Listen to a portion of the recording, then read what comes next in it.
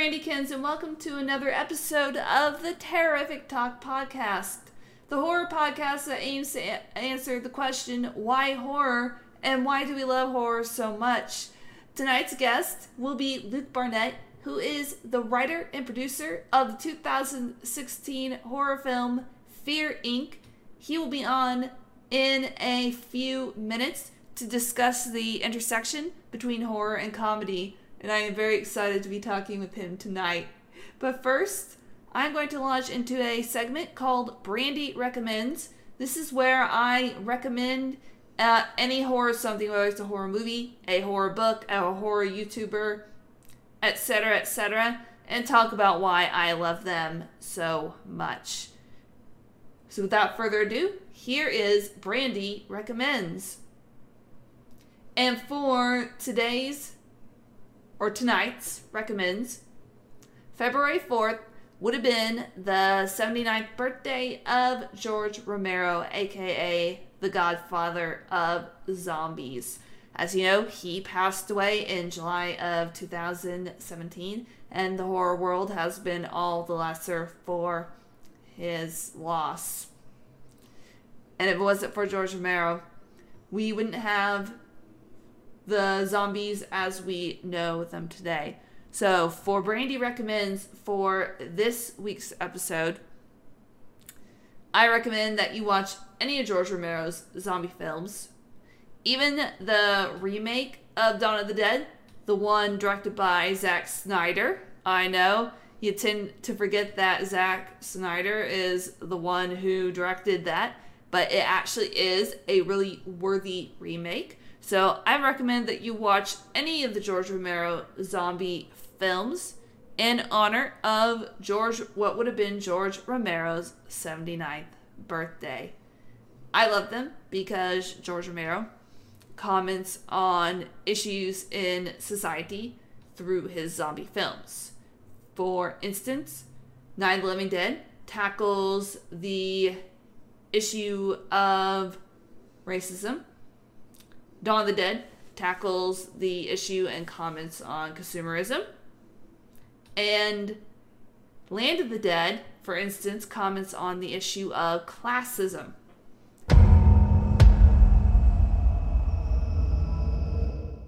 So, hello everybody and welcome to the interview portion of Terrific Talk. And with me tonight, I have somebody by the name of Luke Barnett, who is the writer and producer of the 2016 horror comedy Fear, Inc. So welcome, Luke. How are you?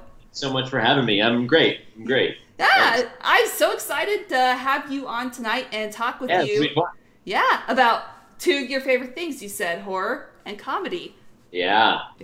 I love them both. Yeah. So we're going to get into that definitely later on in the podcast. But first, I'm going to let you take over for a little bit. So I'm going to let you introduce yourself, talk a little bit about who you are and what you do with writing, producing, what you do with horror and comedy and all that stuff. So go. Yeah, well, like Brandy said, my name is Luke Barnett. I'm from DC originally. I now live in LA, where I've lived for a pretty long time. My first kind of foray into writing and producing was working with a website, which is not as much of a thing anymore, called Funny or Die, which Will Ferrell, it was like his comedy website. And so with Funny or Die, I did a lot of topical comedy, a lot of just different things that were riffing on pop culture or current TV shows and whatnot. And my partner, who I later went into business with, we developed a really great relationship where I would write and he would direct and we would both produce, and we both kind of had different skill sets when it comes to what it takes to produce something. So we worked really well together. And we kind of became known for doing stuff for Funny or Die that looked like it was shot for a lot more than it was shot for. So we would be the guys that they would kind of call and say, we want to do a Game of Thrones Halloween video. It needs to look like Westeros. We've got $2,000. So that was kind of our thing. And we did a lot with Funny or Die videos. We did a series that was like their Walking Dead recap series for them. And I think what that did was really kind of cut our teeth in making kind of lower budget, high quality stuff. And so when we went to go make our first feature, which was Fear Inc., we kind of were able to use a lot of what we learned doing it with Funny or Die on the movie. So that's kind of how like that came about. We could talk about how Fear Inc. got made, stuff like that, whenever. But kind of my background is Funny or Die, and I'm also just a really big fan of horror. I grew up, on like Scream, and it's funny because yesterday they just showed the first teasers for Scary Stories to Tell in the Dark, which was like, I have such a vivid memory of when those came out. I was probably 9. I'm 35, and so when they came out, I was probably 9, and I have a vivid memory of. I don't know if when you grew up, if they had book fairs. They would have these book fairs come, and I remember the teachers or whoever ran them didn't do a great job of like scanning all the books. And so I remember the first year those books came out, we all bought them, and they were so scary at the time. Like the drawings with the art was just so great and so horrifying. And then I remember us like passing them around to people without anyone like catching on to what it was.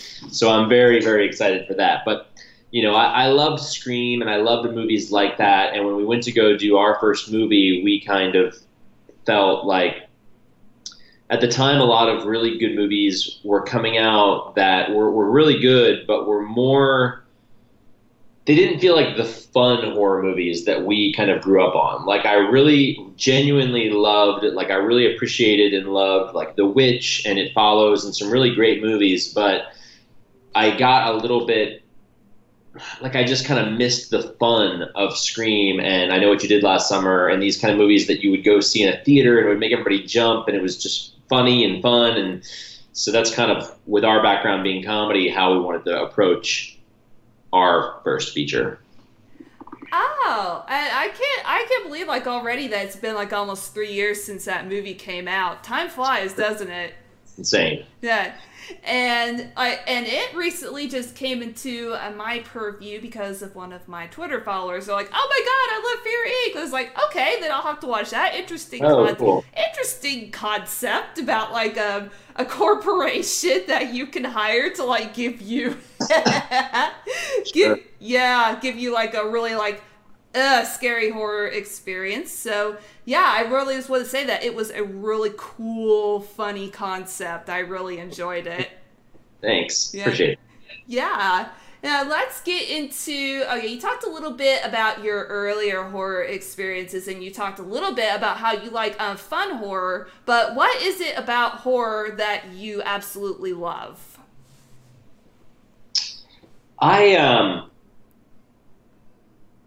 I think that like, well, first off, on a surface level, I just think horror is really fun. Like, I think it's fun to be scared. I think there's a reason that haunted houses and things like that are so popular around Halloween. And there's, here we have so many things like Universal Studios Horror Nights and kind of different amusement park versions of it. I think the reason that all of those things are so popular is because people very much enjoy this feeling of being in danger and unsafe, knowing in the back of their head that at the end of the thing, the lights are going to come up or you're going to leave the haunted house or whatever. I think that a lot of people really like that feeling. I also, I just think horror is fun. Like, I think it's fun to be, to feel scared and uncomfortable knowing that like you're going to be safe at the end of the day. I am personally like, I know that people think that they're cheap, but like I love jump scares. Like if you can get me on a jump scare, I have a great time. Like I think it's hilarious. So I've always just enjoyed that. I also think horror another thing I really liked about horror, and this is a lot to do with the horror community as much as it is the movies, but it's always been a really good outlet for people that haven't felt like they were a part of whatever whatever you want to call it, the popular crowd or the mainstream or whatever it is. Like it's it's always felt like it's a group of essentially people who may have felt like outcasts at one point, but then they've got this community. And I've always like really appreciated that. We had one of the actresses that we've worked with a couple different times. She's in Fear Inc. for a small role. Is Naomi Grossman from American Horror Story. She played Pepper in American Horror Story. And it was, I remember when we went to Comic-Con for Fear Inc., it was pretty wild because the minute we walked on the convention floor, like not even for our panel or anything, we were just going to just walking in to like hang out and walk around Comic-Con. There was like 6 people coming up to her in like wheelchairs and stuff who basically were like thanking her for her role in that. And like, I think that horror, I don't know, it's just, there's something about that community that I also just kind of gravitated towards. The horror community has always just been a place where I feel like that I belong, because I've met like some of the most awesome people, just, you know, and then even just too like yourself, like we only like kind of like officially met like a couple weeks ago through text, and it's just like being able to just talk with people just about horror is like gets me really excited, as you can probably tell. Yeah, that's awesome. Yeah, and I also think that in general, though, horror, and this is something that we also, it's really subtle in Fear Inc. in terms of how we didn't make like this, we didn't want to like push this too much, but I find horror to be very interesting because I think that it's also a very Western kind of concept. Like most of us lead pretty safe lives. You know, you have a roof over your head, you've got, you know, you're pretty safe. And so we seek out this feeling of unsafety, knowing that we really are safe. I don't think that somebody in Syria or something is, you know, would call Fear Inc. and request the drone experience. You know what I mean? Like, it's a very, and I find that interesting. Like, and don't get me wrong, I love horror, but we kind of, in Fear Inc., wanted to kind of touch on this idea of society's kind of obsession with horror. Like, just the idea that it is a billion-dollar industry, and why, ask questions about why do I like horror? Why does Joe in the movie like horror? Why is he, you know, I don't know. Yeah, and that character is a bit case-hardened a little bit, so that's why he requested that particular experience. So, do you find yourself a little bit case-hardened? Do you find yourself harder to scare, or is it pretty easy to scare? I know how you mentioned how if people could get you on a jump scare, then that movie's done its job. Yeah, I'm pretty easy. Easy. You can scare me pretty easily, and I like that. It makes horror movies fun for me. Yeah, I'm pretty easy. I'm a pretty easy scare. Yeah, me too, even by things that are not horror, because I could get like really focused, and then someone will come up behind me and go, Brady, and I'm like, ah! Yeah, I had a really good time watching, what was the Netflix show recently, the Haunting of Hill House? I still have yet to see that. It's pretty good. I liked it, but one of the things that's interesting is that it's a very slow burn, so they wait a long time until there's an actual kind of big jump or big scare. And my wife goes to bed pretty early, and so I would watch this. She doesn't like horror, and so I would watch the show late with like my little dog. And I remember this one episode, you know, I'd kind of almost forgotten that I was in a horror show because so much time had passed before I got like really scared. And then all of a sudden, I don't want to spoil anything, but this girl basically like turns over in bed, and there's something like right behind her. And it made me jump so bad that like my little dog, who was like asleep on the couch, just like popped up real fast. You even scared your dog. Good going. Yeah, exactly. I still have yet to see that show. It's just I've got It's pretty solid. Good. All right, so now let's kind of like go back around to your earliest experience with horror. You talked about scary stories to tell in the dark. Yes, I remember those stories kept me up late at night, especially the drawings. They were creepy as hell. But do you remember like an early horror experience, even like beyond that? Because the commonality that I've noticed is that our introductions to horror are usually pretty early. Yeah. I think I was maybe a little later than some people that are like in the horror world or the horror industry. Like I wasn't somebody that like saw or loved, you know, like Friday the 13th or something when they were like 6 or 7 years old. I saw a couple of the classics when I was younger, you know, like Nightmare on Elm Street and stuff, but Scream was definitely the first time that I went and saw something in a theater that was horror and felt like oh my God, I love that. And so I think that got me interested in horror, and then I went back and watched all the classics. But I think Scream, and I was probably like, Scream would have come out in probably 96 maybe, and I would have been like 13. So that was kind of my first time like falling in love with horror, and then I went back and watched a lot of the older stuff. All right, so what was it about Scream that just made you be like, whoa? Besides the fact that I love that movie. It's a fun movie. I've seen it more times than I care to count, and I've got like all the dialogue memorized. Yeah, I think everybody does. Yeah. I think that what I loved about Scream, and I still love about Scream, and it's definitely something that we really were adamant about trying to like make with Fear Inc., was when Scream is scary, it's really scary. And when Scream is funny, it's really funny. And I think that the best horror movies, or at least my favorite horror movies, they need those moments of levity so that you can be scared again. If something is just kind of one note, tense or scary or creepy for 90 minutes, I kind of lose the scare or I get bored or whatnot. Scream did such a good job of breaking that up so that you almost are like laughing and forgetting that you're in a horror movie, and then bang, all of a sudden it's scary again. And I think that that makes for much more of a roller coaster of a movie. All right. Right. That's definitely fair. Some people tend to find they either really like horror and comedy or together, or they really don't like it together. Sure. Like it's either like one or the other. But I do not mind a good horror comedy. Like some of my favorite horror movies do have comedic elements. Cabin in the Woods. Loved it. Tucker and Dale versus Evil, Shaun of the Dead.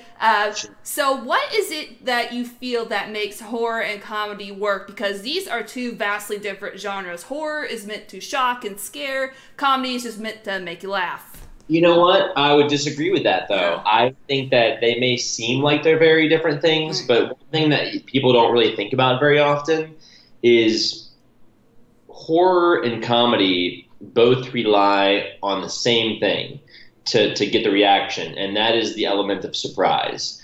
The reason that we laugh at a joke is because we didn't expect what that person was going to say.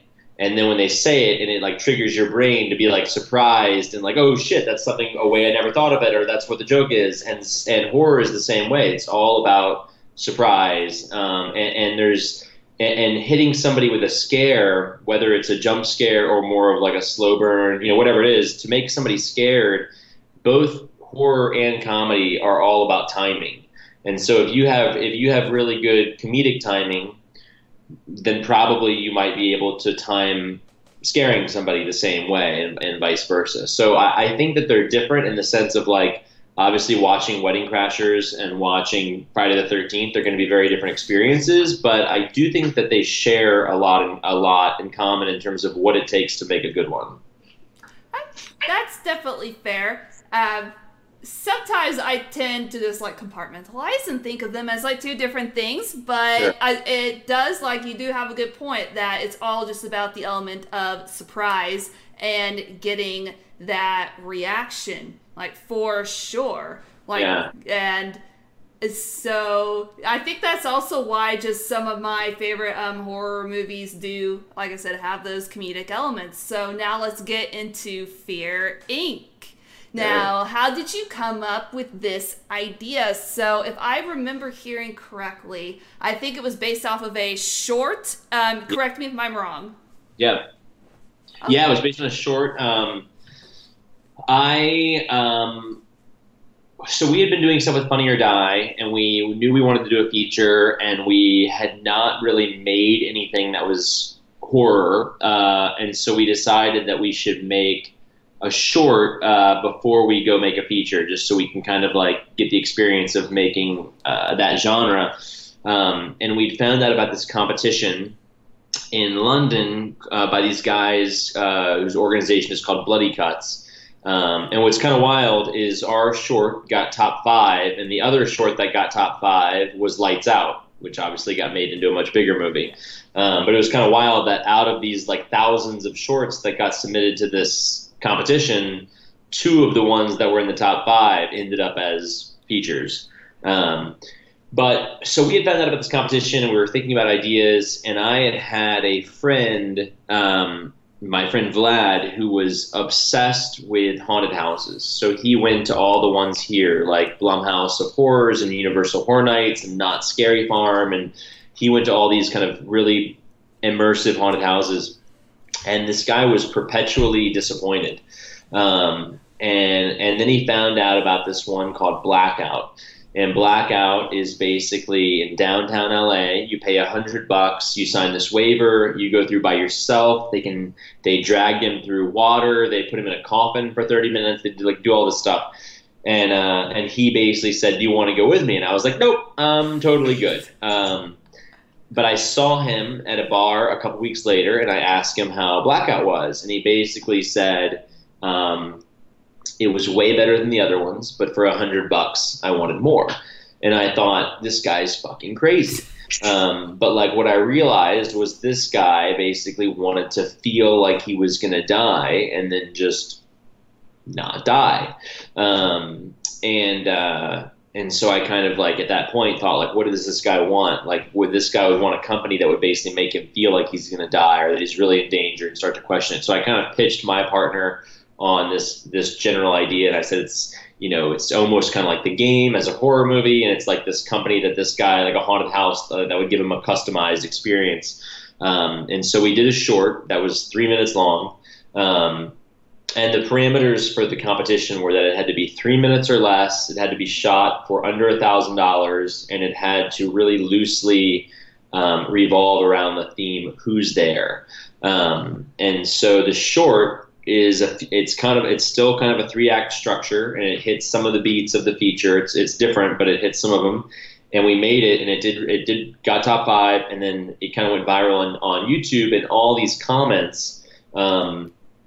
Just hundreds of comments were like, "This should be a movie. This should be a movie. I would pay to see this in theaters." So we kind of knew, like, all right, this is the one. We should change it. We should adapt this into a feature. So that's kind of how the idea came about. And how did it go from being a 3-minute short to being a feature film? So what was the jump from point A to point B? I mean, it was tough. I adapted the script. It's pretty crazy when I look back at the timeline because the short came out in January of 2015, and by February or March of 2015, we had the first draft of the feature script. And then we did table reads and stuff and got notes and did a bunch of different drafts.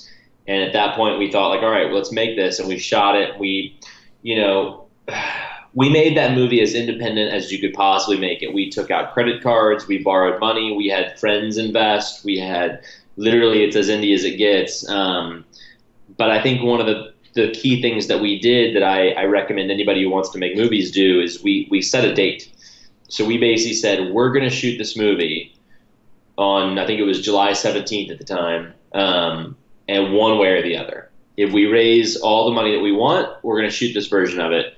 If we raise $20,000, we're going to rewrite it and we're going to film that version of it. But we kind of set that in July we were going to film this movie, and we started shooting on August 3rd. So we were pretty close. But I think that was really important, was just to set a date and say this is happening. Oh, wow, that is really fast. Did you find having to go really fast affected the quality of the film at all? Because I know some people, they work better on a longer timeline, others work better under pressure. It's not that short when that's all you're doing. If you're juggling a million different things and you have 7 projects going on at the same time, then that's a short amount of time. But to go from January to July, flushing out a script and making it happen isn't that crazy when you're doing, that's all your brain is thinking about and all you're putting all of your time into. It's not that, it didn't feel that crazy at all. Makes sense. Definitely. Because it's your life was just pretty much that movie for months. And so it was released then, after all the editing done, it was released in, I think, October of 2016. Yeah, we got lucky. It like, a lot of agents really liked the script a lot, and so they were like happy to kind of pass it on to actors and stuff. And then it got into Tribeca, which is one of the 5 kind of biggest film festivals there are. It just kind of like took off from there. So everything just kind of like fell into place and like right place, right time, and that just sounds like really cool. Just like the whole. I'm always interested in the whole process just behind just like how things work. So how did like the casting work for the film? Were you involved in that at all? I have to admit that I don't know much about how that works. Yeah, no, I was the main one who did it. That was kind of like even on our current projects and stuff. I tend to like cast a lot of them, and I have pretty good relationships with like agents and stuff now. And so basically, the way it works is the script gets sent to kind of the 5 to 10 biggest agencies in LA. So you have like 5 to 10 different like really big talent agencies, and you basically say, here's the script, here's when we're shooting, here's some actors from this agency that we like a lot for the role that we would like to kind of meet with or have them read it. And the agency kind of will read the script, and then they'll decide if they like it or not. So if they like it, then they'll kind of send the script out to the actors that you want to send it to. And hopefully, you set up meetings, you offer people the role, you kind of hope it works out. Sometimes it's easier sometimes it's easier, sometimes it's hard. But it kind of all comes down to like if people like the script, if they have their schedule has a break, if they're willing to do it for the money. It's just kind of everything. And how do you handle just also as a writer people's reactions? Because I dabble like in writing myself. And sometimes, like, I find it really hard to take, like, especially the negative criticisms because it's just the fact that I'm so close to my work. So how do you handle, like, criticisms just when it comes to that, both good and bad? Well, I think that for the first and foremost, no matter what you're writing, you have to write the thing that you want. Like, at the end of the day, if you're proud of your writing and you're proud of the product or whatever the project, that's what's important. Everybody is going to have an opinion. Everybody has different taste. Somebody might be a huge fan of your stuff, and somebody may think that it's total shit. You know what I mean? It's like, I was like, when I first moved to LA, I was an actor, and I think that like just how much you get rejected as an actor, I think that it built like really thick skin. Like, so it's kind of like when I write something or I make something, I just go into it like, is this what I'm proud of and what I want to make? And I hope that people love it, but I also know that everyone's got different taste. And so I think that if everyone universally likes what you did, it's probably not that great, because then it's kind of vanilla. Like, I think that it needs to have a voice enough that there should be some people that like really don't like it, That's actually like very interesting. Like, if everybody likes it, then just pretty much, okay, well then really what's wrong with this thing? All right, now let me ask you, okay, so hypothetical scenario. If you were going to hire Fear Inc. to give you the ultimate horror scenario, what would your ultimate horror scenario be? Oh, man, tough. I am really bad. Like, I'm good with like gore when it comes to like over the top stuff, like somebody like a slasher film or somebody getting like their arms cut off or something. I'm okay with that. I'm really bad when it comes to any sort of real like blood, like medical type, like I get uncomfortable even like hearing someone's heartbeat. Like, I'm really bad at like bodily horror. So I think if they really wanted to like terrify me and make me like hate this whole thing, it would be something like medical, probably. Yeah. That scorpions. I mean snakes. I don't like snakes. So, medical and snakes, like maybe stick you in an abandoned asylum full of snakes. Yeah, exactly. I would have to like think that if I was going to hire Fear Inc., it would have to be something to where you'd have to stick me out in the middle of nowhere, and where like I would be isolated and no one else would be around, and like I was being chased just like by a stalker or psycho killer, and I was be screaming for help, and no one would come. So, because I had this, like, great fear just in horror, just, like, I like isolation, the idea of isolation and alone, but then it also terrifies me at the same time. Okay. So. You know what's interesting is we asked, because the opening scene in Fear Inc. we shot later on. We were kind of waiting. It's a whole story of how we got Abigail Breslin and, like, did that. It was... yes, talk about that. Well, it was written into the script, but then we decided not to film it when we were filming the rest of the movie. And we decided that we would have a better shot at getting a big name person to come out and do it if we had a rough cut of the movie that we could go to the agents and say, hey, you can watch it to know that it's good. This is who we want for this, versus just like sending them a script and saying, trust us, it's going to be good. So we shot the movie in August, and we did not shoot that opening scene until the next winter because we wanted to get a rough cut of the movie, and then we went back to kind of CAA and William Morris, these big agents, and said, hey, we've got this big scene, like we want somebody for. And so Abigail Breslin, like really, we originally wanted Neve Campbell as like a Scream throwback. But she was, and her agent like really liked it, but she was filming House of Cards in DC. And so then the same agent had repped Abigail Breslin and was like, how, she might like the script. So we sent it to her and she like loved it. So it was great. I bet you were like, yay! Yeah, definitely. Yeah, I like that opening scene as well. It was a good point to start out the movie with, where she's just running like through that parking garage and just this guy's when we asked doing that, we surveyed a bunch of women friends of ours and asked them, hey, like what's just a scenario that you feel often like scared in that we could like kind of think about. And the majority, like multiple people said being alone in a parking garage late at night, like them kind of walking to their car after a movie or something and they're being like empty, and was a universally said thing. And so we were like, all right, that's because it was originally going to be like a couple camping, and it was going to be her running through the woods being chased by a chainsaw guy.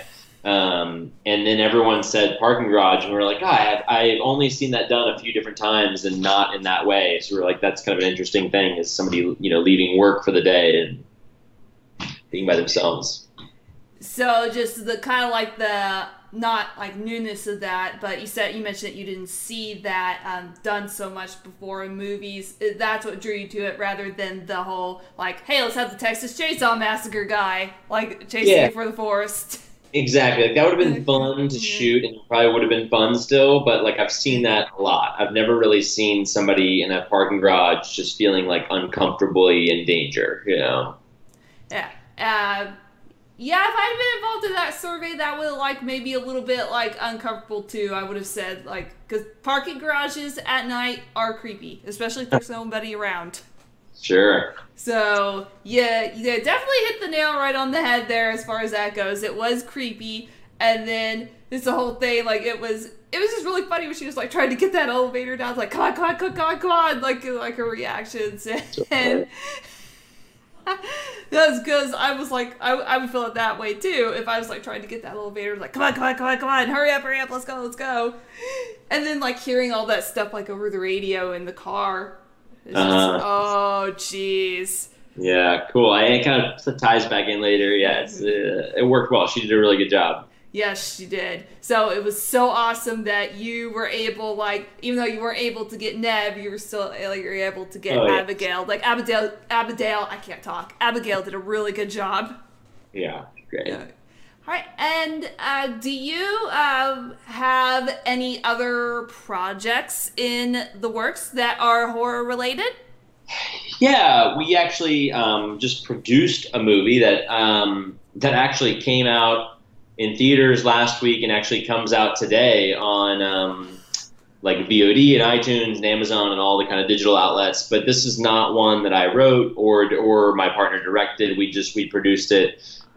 We have a company called Lone Suspect that basically, we produce our own projects, but then we also really like to try to champion other filmmakers, and if we see a project that we could kind of help them get off the ground and make happen for them, we kind of do that. And so this was a movie called Painkillers. It's not as much straight up. It's not as much horror. It's kind of a drama that uses horror as kind of a metaphor for loss and grieving, and it's interesting. The director is a woman named Roxy Shih, who's a very up-and-coming kind of Taiwanese American director. And, we love to try to support female filmmakers if we can. And this was just one that she kind of showed us what this movie could be. Because it's kind of a take on the vampire genre, which we honestly weren't super excited about.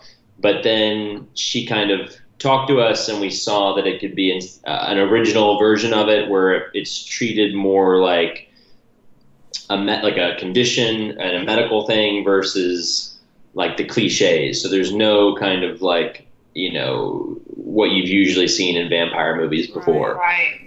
But it's cool. It's a cool little movie. It's called Painkillers. It's like it's basically a guy who loses his son in a car crash and then develops this terrible pain. And none of the doctors can kind of figure out what's going on with him. And then he ends up cutting his hand and like putting it to his mouth. And then all of a sudden, like, the pain goes away. And he kind of like comes to the conclusion that like the taste of human blood basically like is the only thing that treats his medical condition.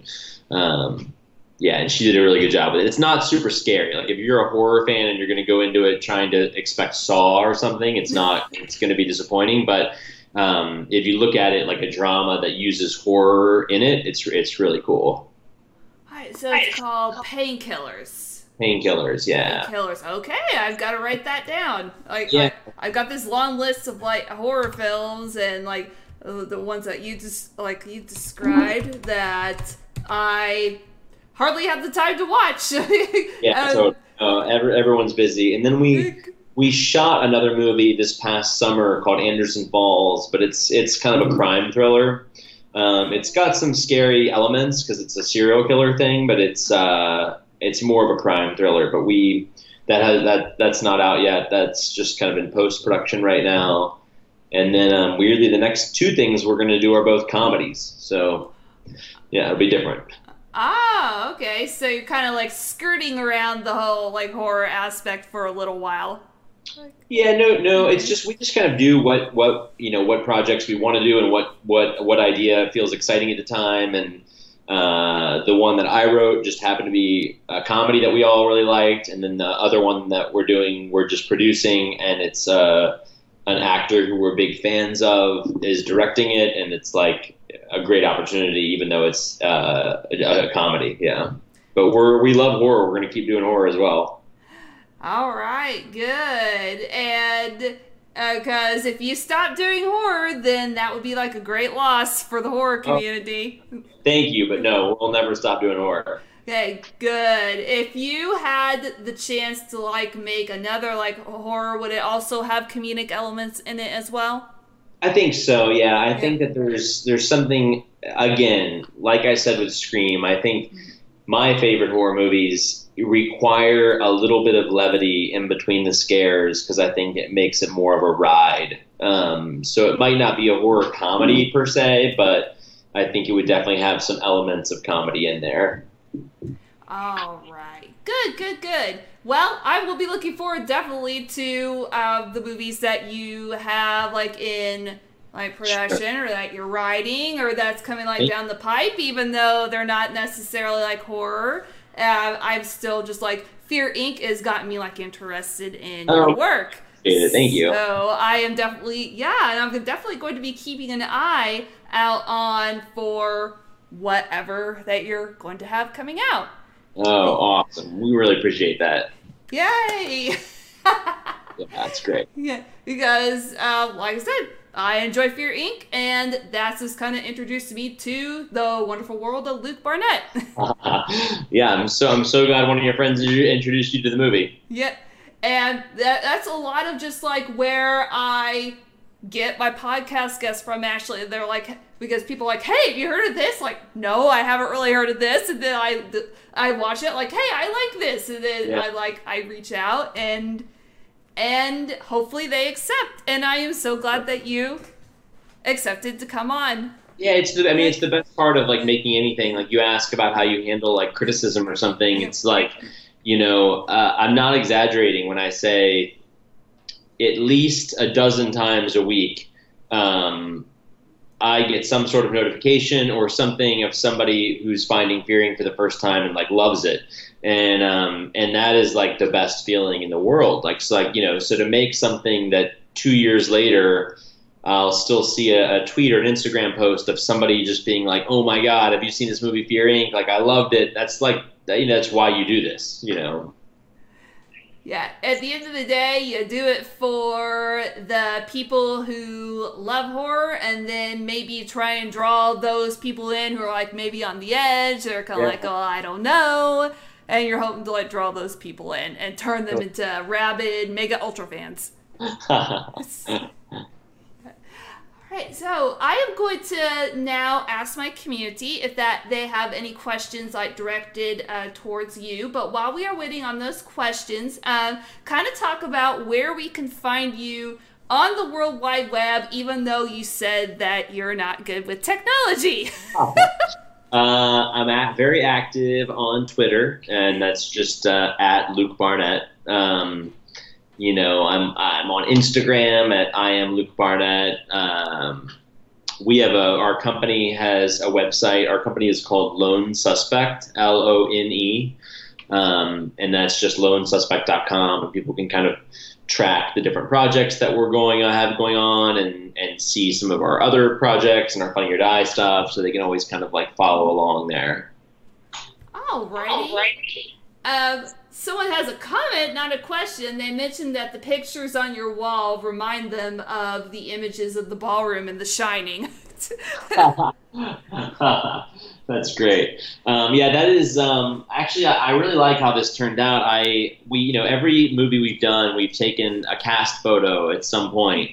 And I was at a bar recently, like an Irish pub, and they had all these great kind of black and white framed photos of old soccer teams. So like college soccer teams and stuff like that from the kind of early to mid 1900s. And I just thought it looked so cool. I was like, I'm going to take some of our cast crew photos that we take and do black and white and kind of like do it in that style. So it's kind of, but I agree. It also very much looks like The Shining photos. Actually, speaking of The Shining, I just ordered a rug that is the design from The Shining's hotel rug. I can't wait for it to come. Yeah, that sounds really nice. I just recently got, this is not Shining related, but I recently got gifted a movie poster of John Carpenter's The Thing. Oh, awesome. I love that movie. I do too. I could like go on for hours about it if you let me. Great. Yeah. Yep, Lance, that was you. Yep, you're the one that gifted that to me. Yep. So good. Now I just have to like find a nice frame to put it in because I don't want it to like be torn up with tape or anything like that. This is a special poster. That's great. Yeah. Okay, yeah, speaking of, I guess, The Thing, you said it was a good movie. What do you like about it? What do I like about it? I am a huge John Carpenter fan. In general, like if you, like if I could, I think John Carpenter was just like such a revolutionary, both in horror and just the way that you make some of these like lower budget movies, and even just the fact that now everybody is basically using a John Carpenter soundtrack, you know, is like just kind of shows you what like this guy's done for the industry. The Thing was also one of the first times I ever can like remember. I'm trying to think of this one fact about him that I saw recently. Anyway, I'll find it. The Thing was one of those movies that I did not see coming whatsoever with the route they were going to go with it. And like I was like hooked from like the very beginning of that movie. And so then when it kind of like became so terrifying, I like just didn't expect it at all. Like I really liked the way that they like paced that movie, and I think it was just genius. I also just like John Carpenter. If I could ever, like, if somebody were to say to me, like, hey, this studio is a big fan of a movie that you did, we want you to remake something. If you could remake one movie, I would remake, what's it called? They Live. Oh my God. Like, if I think They Live is like the most underappreciated John Carpenter movie. I love that movie. Me too. Just the idea of the aliens like implanting subliminal messages into us to consume. So topical right now with all like with Trump and everything. I would love to remake They Live with like a little bit of a darker like Black Mirror like feeling to it. We still have all the comedy from it, but like have it be a take on Trump and politics, and I just think it'd be great.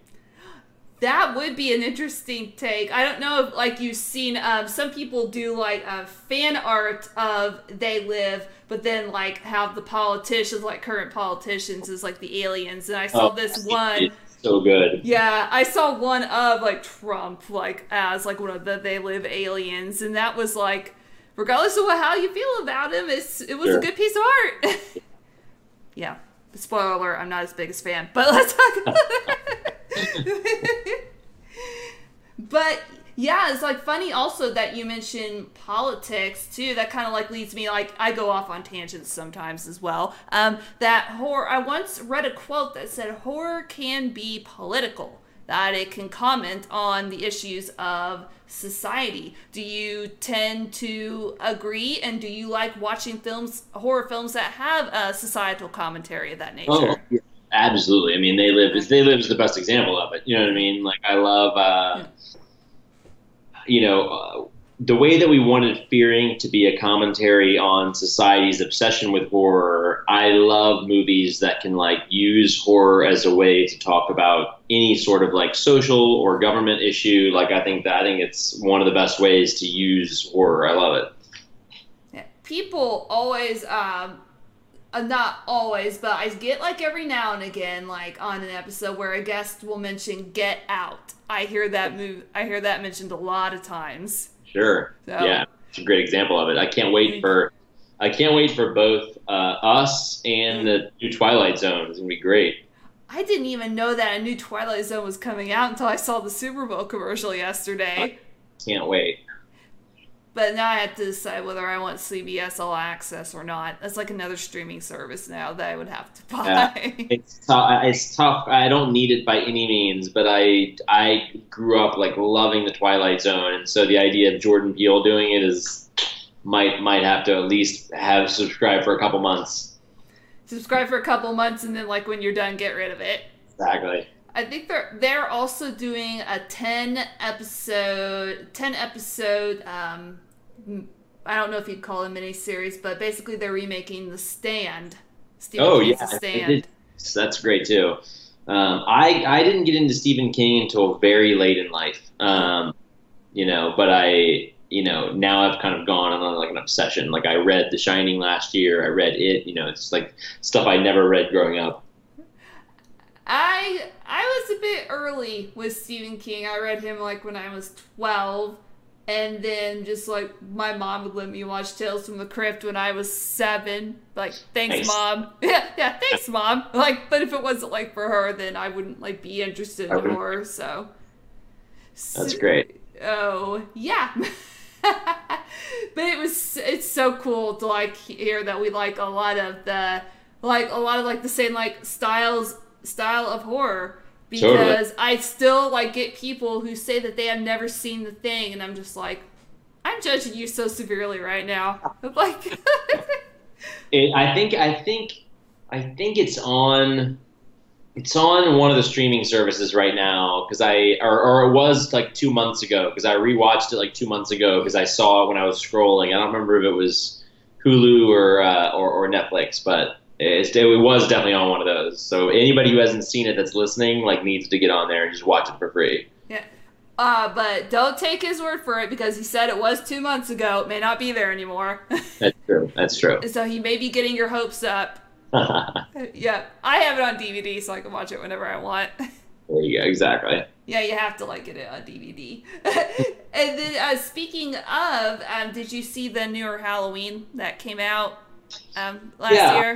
Yeah, I liked it. I think I didn't like it quite as much as other people did because it got like amazing reviews. I did enjoy it. Like I thought it was a really fun time at the movies, and I thought it was the most kind of true to the kind of originals in terms of like tone and just being what it was. But I also think I saw it a little late, so it was like so hyped up by the time I went in. Like, by the time I went and saw it, everybody was telling me it was like God's gift to horror. So I think by the time I saw it, I was kind of like, oh, it was good. I liked it, sort of feeling. Oh, okay. So you went in there with like really high expectations. Yeah, exactly. Like I thought I was going to see like the greatest movie in the world, and I was like, oh, it was good. I liked it. Yeah, like I thought it was good. I enjoyed it, but it's just it got really like hyped up. But it's an example for me like when overhype doesn't really kill something for me. Yeah, it definitely hurt it for me, and that was one of those movies that I liked at the time, and I was like, oh, I really like this, but the more I kind of like walked away, I had more issues with it like the next day and stuff, but I still enjoyed the movie. Yeah. True. If you could walk away and just like enjoy it for what it was, then the movie's done its job. Exactly. My only issue is that I think they're going to be making a sequel to that, and with the way that it ended, and I won't spoil it for people who haven't seen it, it's just like, why? Yeah. Yeah, it's just like you know what I'm talking about. So, well, I also think like, and this doesn't spoil too much either, but like the beginning, the stuff with the podcasters, I felt like when I really thought about it, their entire storyline was just used to get the mask out of the thing, and it was kind of like you easily could have started that movie when the prison bus crashes. And that could have been the beginning of the movie, and you wouldn't have lost any kind of story elements. So it was literally just these kind of like two characters and 25 minutes that really were kind of pointless in that way. So I had a lot of stuff like that like when I walked into the theater, I was like talking to my friend about it, and I was like, oh, that was that, and that was that. But that being said, these are fun movies. They're not meant to be like so critically analyzed. It's like, did you enjoy yourself in the movie? Did you have a fun time? Probably. I did. Right. Yeah, and you're gonna have like some issues, like even with the movie, like that you like. I thought the podcasters were a little bit weird too, like because I'm a podcaster, like I do podcasts, and I wouldn't like ever like see myself doing anything like that. It's like I don't want to understand Michael Myers. I don't care to understand Michael Myers. He can just stay locked up. Yeah, totally. Yeah, because he can just stay locked up there, and I would be fine. So yeah. But yeah, exactly. I do agree with you. It's just like a vehicle, just like get the mask, just like out, like look at this mask. Yeah. Yeah. But yeah, starting it out with the prison bus crash, I think would have been a nice kind of like homage and throwback to the '78 one, where they had all just like escaped from the prison and were just wandering around, and that could like be a nice cycle throwback to that. Yeah, totally. Yeah, and then we wouldn't have name in the hat for writing the next one. Yeah. Yeah, get on that. All right, let me see if I missed like any other comments. Oh, someone from my chat said, I've never heard of Fear Inc., but I'll watch it when I buy it. There you go. It is, if you have Hulu, I can save you the rental fee. It's free on Hulu right now for a couple more months, and I think in April or May it goes to Netflix. But yeah, or you can rent it on iTunes or Amazon. But thank you so much. So if you got Netflix or Hulu, Hulu now and then Netflix later, that's where it is. Yeah. Awesome. Or rent it on iTunes or Amazon or anywhere you can find movies. Yeah. You sounded like a commercial pitch there. Rent it on iTunes or Amazon. I'm like a used car salesman for a 2-year-old movie. Yes. And Fear Inc. anywhere you can download digital things. Yeah, don't trust him because he doesn't know technology, but you can download it.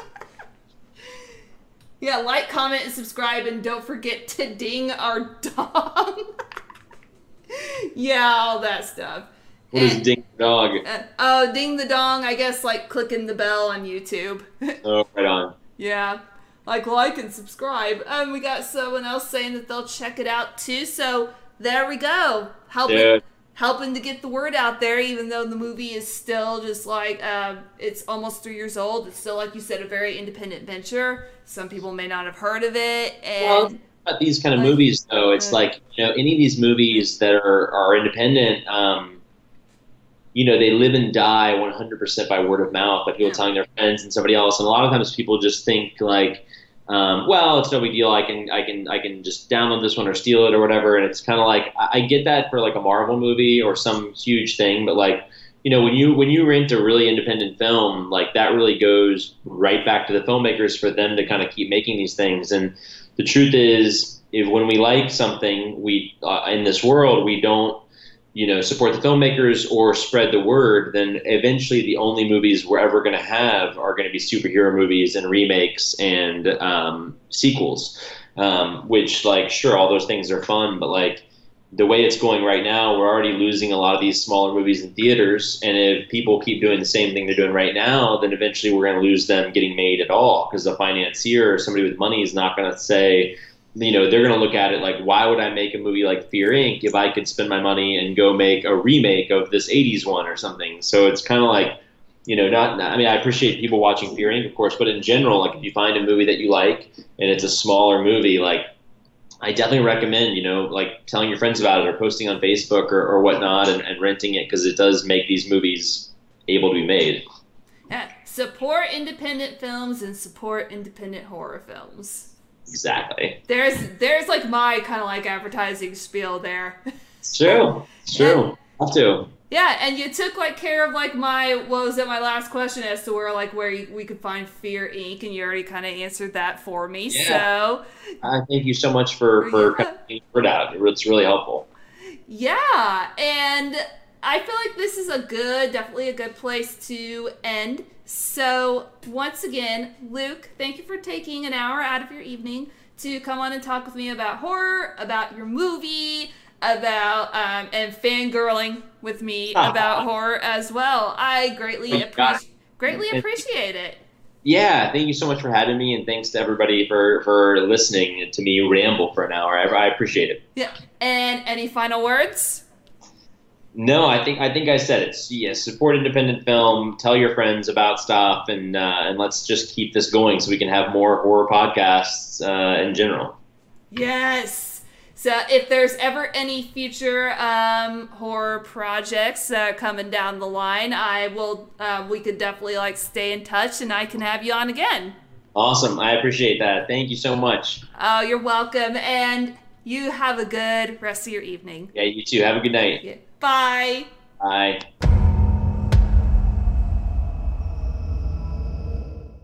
Once again, thank you so much to Luke for coming on Terrific Talk tonight and talking about Fear Inc. and talking about his love of horror and comedy. You will be able to hear this podcast on anchor.fm/Terrific Talk once it is uploaded. You'll be able to see the VOD once it is uploaded as well on youtube.com/Brandykins. And if you would like to become a patron of this podcast, please go to patreon.com/Brandykins, where you can find all sorts of cool perks and tiers for support. So, until next time, stay terrific, everybody. I love you. And bye-bye.